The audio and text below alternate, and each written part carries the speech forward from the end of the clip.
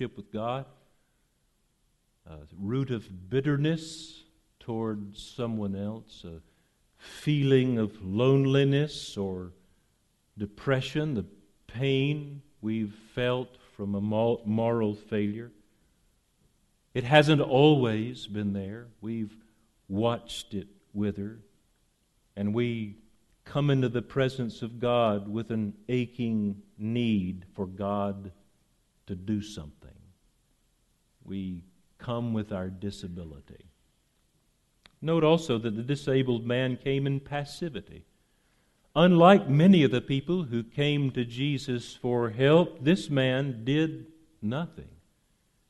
He didn't cry out like blind Bartimaeus, "Jesus, Son of David, have mercy on me." He didn't lunge for the tunic of Jesus to touch its hem like the woman with the hemorrhage. He didn't climb a tree like Zacchaeus. He just sat there until summoned with no demonstrable initiative.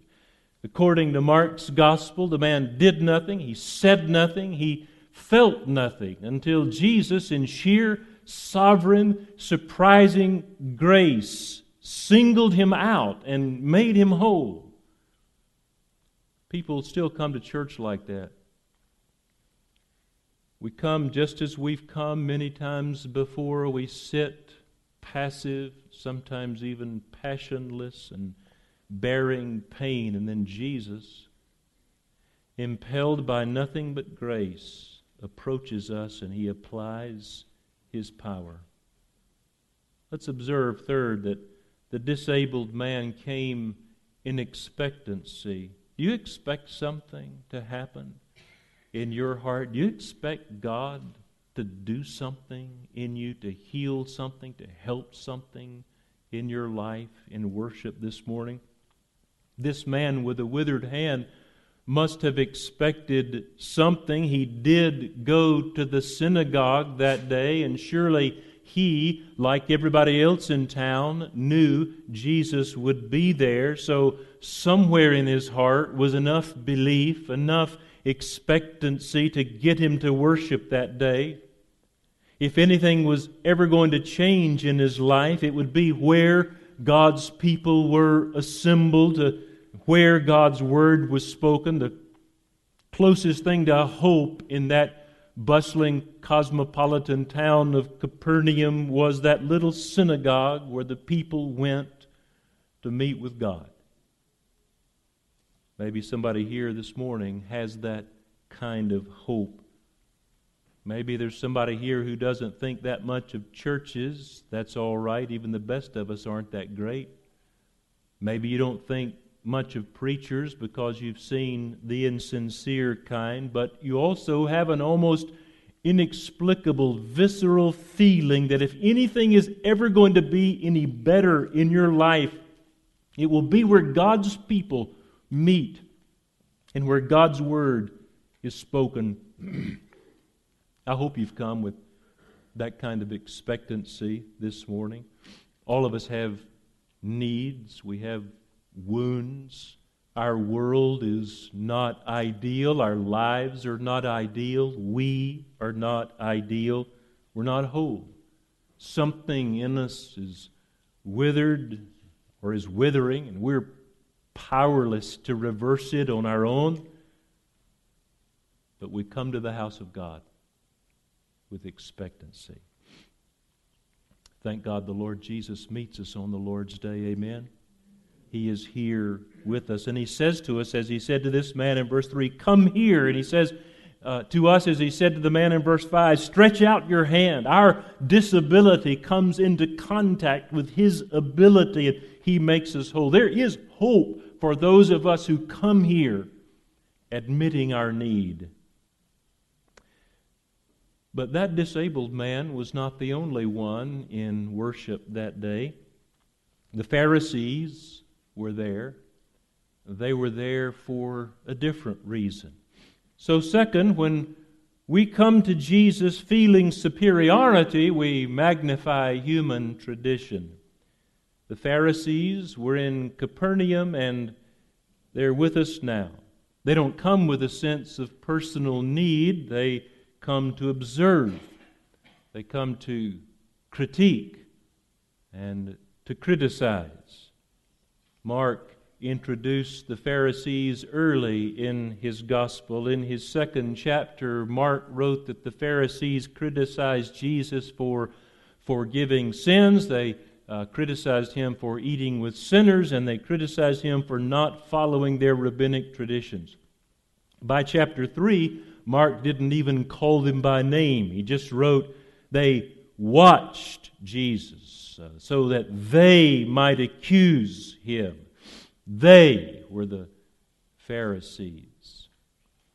The word for watched is only used 6 times in the New Testament, and this is the only time Mark used it. It's a special word that means to observe carefully, to scrutinize, to watch scrupulously. That's the reason the Pharisees were in the synagogue that day. Most of us are born classifiers. We naturally categorize things and people. We compare, we classify, we pigeonhole, we stereotype.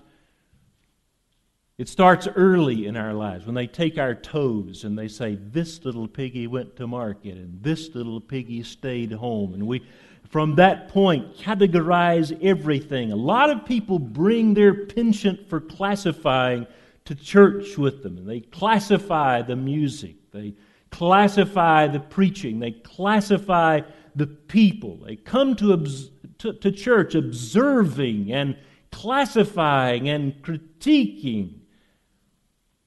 But Phariseeism is deeper than that. It not only categorizes things at church, it seeks to control them as well. The forms, the appearances, the traditions are paramount, and we want to maintain those, and that becomes more important than the needs of people. I want to state 2 facts about Pharisees. In our outline, I've called them the hyper-religious. And there's nothing wrong with being hyper-religious if that means that we have great love for Jesus and we therefore always love to worship Him and love to be with His people and to be in His Word and in prayer. But the Pharisees were hyper-religious in a different way. They were hyper about the traditions they had added to God's Word. They were hyper about the religious forms they observed.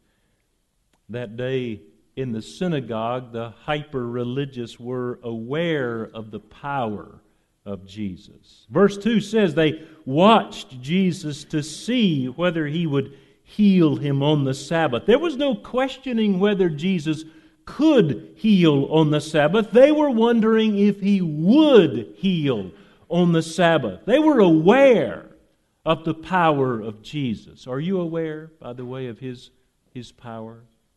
Second, the hyper-religious wanted to criticize and destroy Jesus. Verse 2 says they wanted to accuse Him.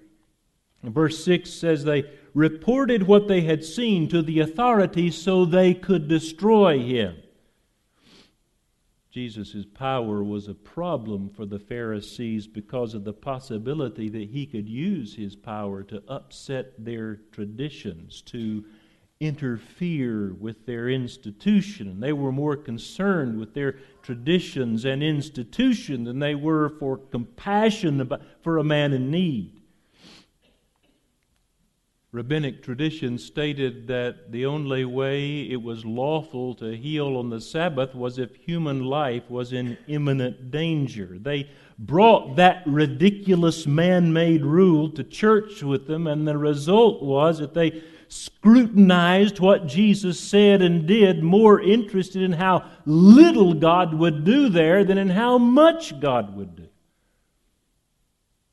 If they'd known God half as well as they'd known their own tradition, they would have bowed before Jesus and given Him worship as God the Son and said, Lord, help us and help everybody here today. And when Jesus healed the man, they would have rejoiced that a man with a withered hand was made whole. But instead, no, they cracked down with their cramping man-made rules and their misunderstanding of God and God's Word and God's day and God's Son. And they saw themselves as more important than Jesus, and so they magnified their traditions.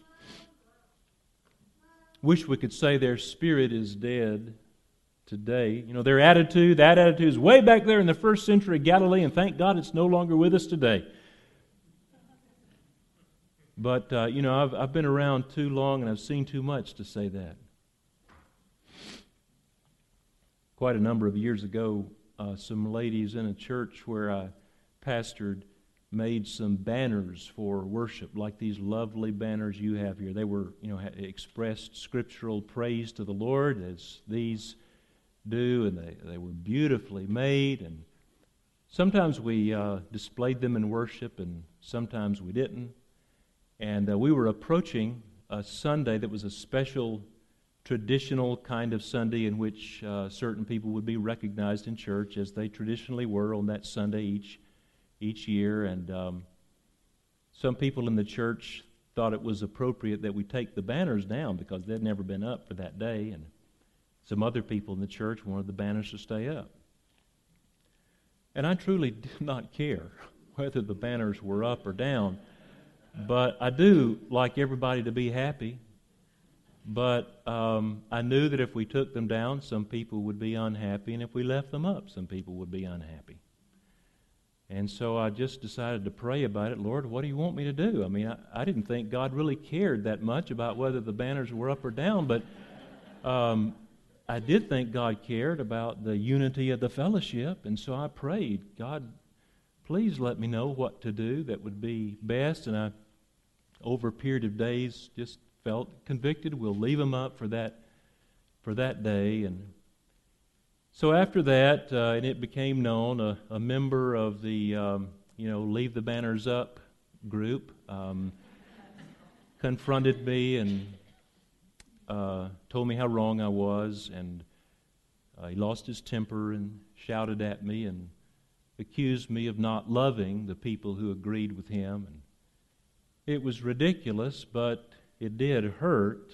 And I told him what I really wanted to do was to please the Lord. And in pleasing the Lord, I'd really like to make him happy too. But it didn't look like I was going to be able to do both at that particular time. And so I guess I just need to do the thing that I thought would please the Lord.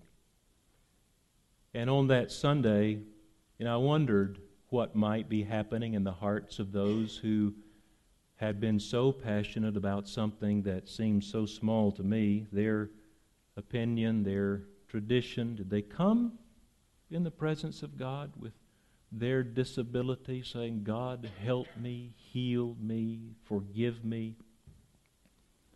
If we're not careful, our procedures, our traditions can get in the way of what God wants to do in us and through us. We can induct ourselves into the way we do things around here committee.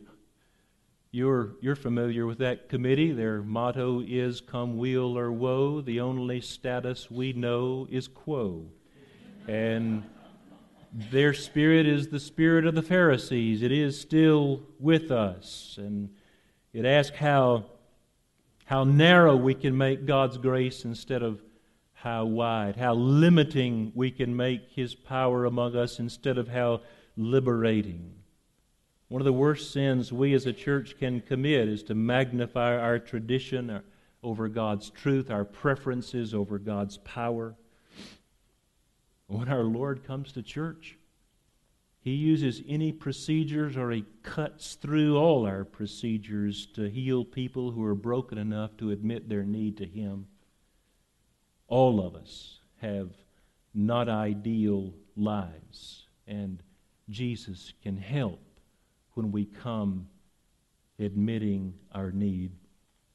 So third, Jesus comes with His ability and accomplishes His intention. That's what Jesus did on that Sabbath day in Capernaum, and that's why He went to the synagogue. Let's observe in passing that He comes to us at church Jesus does come to church even when we don't deserve it. Mark recorded Jesus' habitual attendance at the synagogue in chapter 1, verses 21 and 39. You ever thought about how difficult that must have been for Jesus?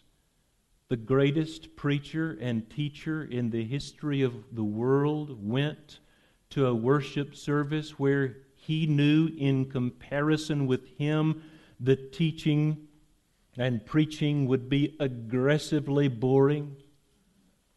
Jesus, the one who knew more about the Scriptures than anybody in the church, he inspired the Scriptures, would go there to hear them taught by someone with lesser knowledge. Jesus, who knew God better than anybody in the church, he is God, and yet still he went. He went in spite of the fact that many of them did not even want him there. Still, should we go to church? Well, if we're followers of Jesus, we should. He went. So should we. If we want Jesus to help us, we should, because He meets with us at church. He's here to heal. Second, He comes to us in grace.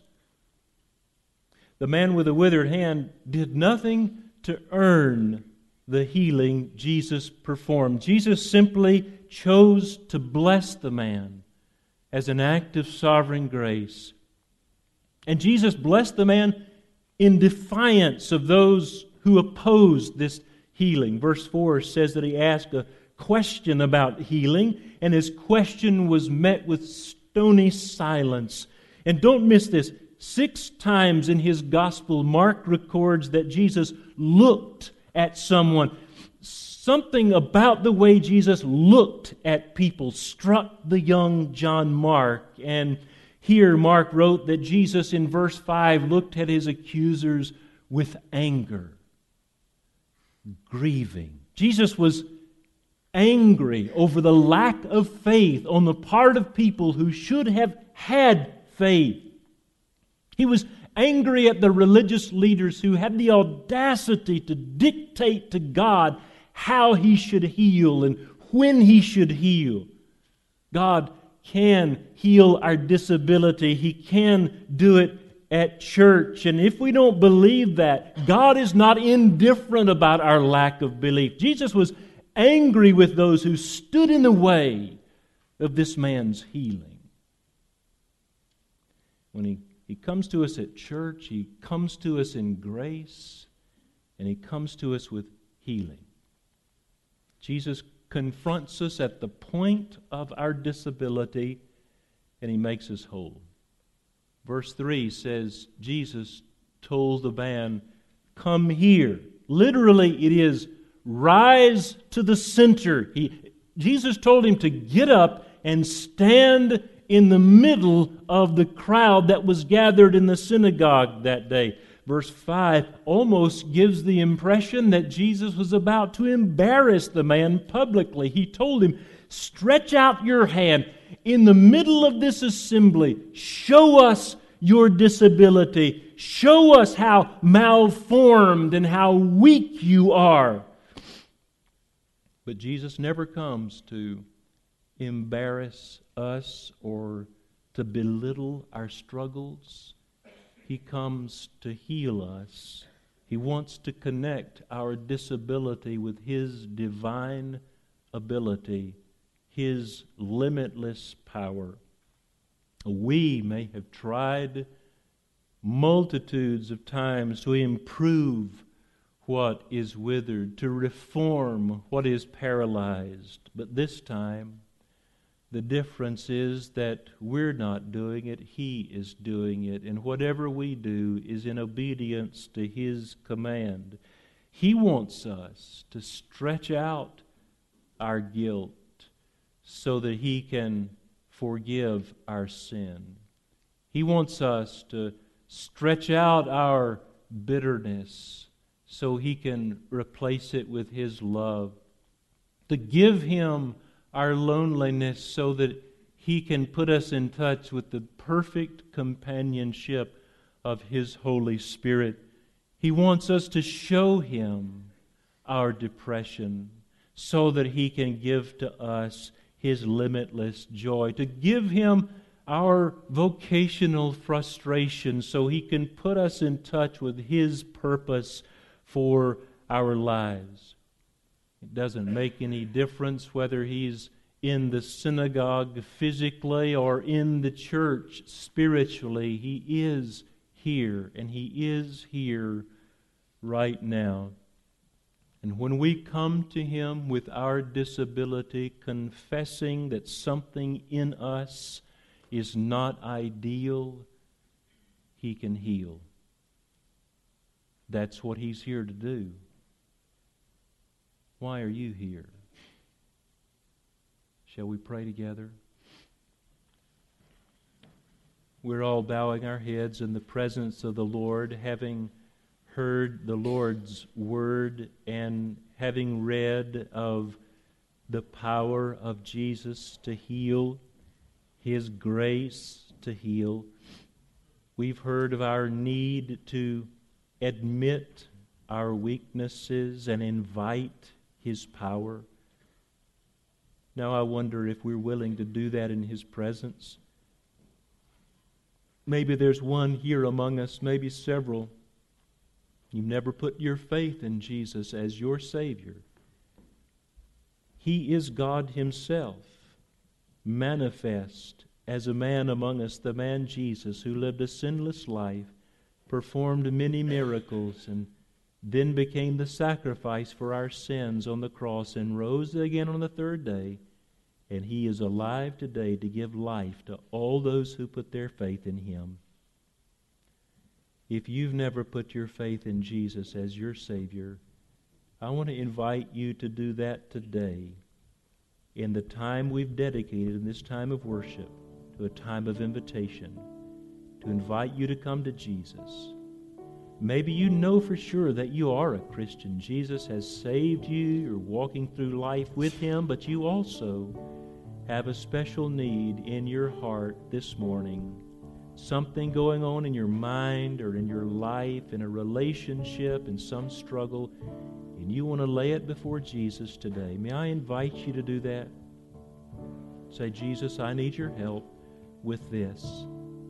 Maybe you even want to come and pray at this altar this morning, or maybe it's not you, but it's somebody in your life you can think of struggling with something right now, and you want to spend some time before you leave worship today saying, God, help this person. God, bring your healing. Let's allow God to work in us and among us before we leave this morning. Let's speak to Him honestly and open ourselves to His healing power. Lord God, we give this time of invitation into your hands. We do want to be honest with you, and we want to know the power, the help, the healing that only you can give. We pray this in Jesus' name. Amen.